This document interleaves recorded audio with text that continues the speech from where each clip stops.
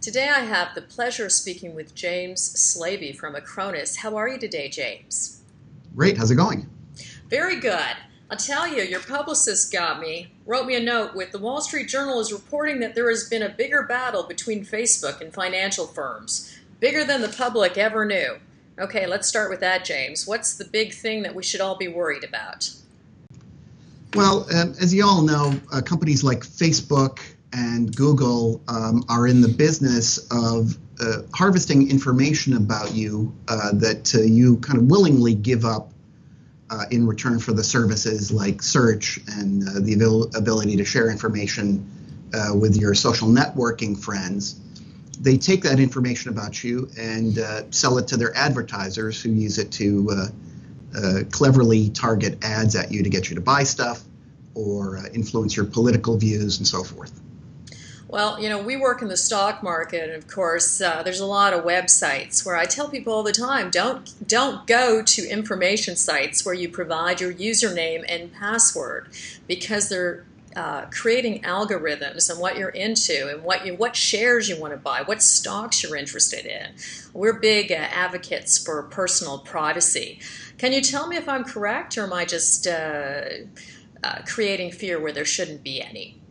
No, you're absolutely correct. That kind of surveillance is basically the business model of most of the tech giants.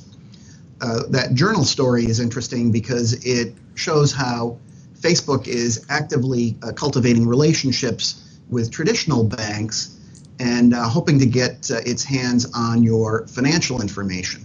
There's a couple of goals that they have there, and of course they're not alone. Google and Amazon are trying to get into that business as well. Which is first and foremost to use financial information that has been revealed to them to target ads.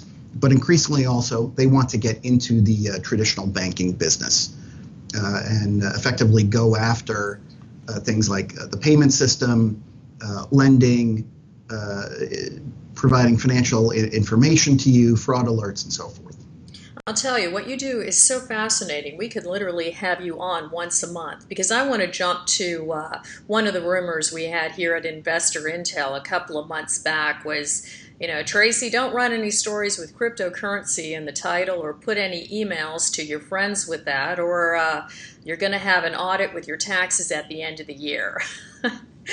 This is the type of fear-mongering that is happening out there. I know you actually can speak to cryptocurrency as well. Can you comment on this for us? Well, certainly. There's a couple of things that are fascinating about cryptocurrency. One is that it is making inroads as an alternative to traditional fiat currencies. If you're not familiar with it, it's basically an online currency that uses blockchain technology. Think about it as very complicated cryptographic mathematics to be able to verify the financial exchanges.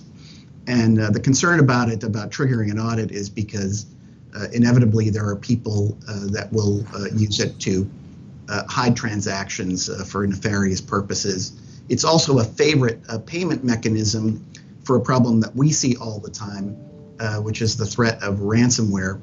This is a computer virus that you can get on your system by opening the wrong email attachment or clicking on the wrong link. This virus encrypts all your files, and then a ransom note pops up saying, send me $300 in Bitcoin, or we won't give you the key to decrypt your files and you'll never see your data again. That's a huge problem. It's the single biggest malware threat out there. It's like a $5 billion illicit criminal enterprise. And so that contributes to the bad reputation that cryptocurrencies like Bitcoin are getting. James, we have an exceptionally bright audience at Investor Intel. A lot of the experts and industry leaders in critical materials and sustainability. We're all watching the Chinese-American trade wars with great interest, because that affects a lot of the stocks we watch, like Vanadium, for instance.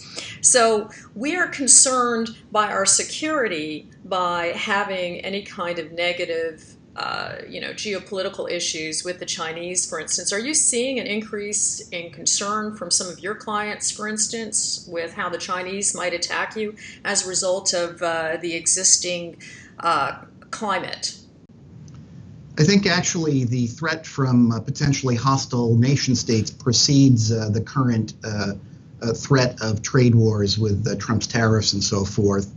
That in fact, many nations that are rivals with the U.S. Have been employing cyber weapons as a way to harm our financial interests and improve their own geopolitical advantage. So this is not a new thing. It's easy to posit that trade wars will further increase the incentive for those state actors to go after American business interests, our infrastructure, and so forth. Well, James, I want to thank you so much for joining us today, and I hope you'll come back because we have a lot of questions for you. Thank you so much for having me. I'd love to come back sometime.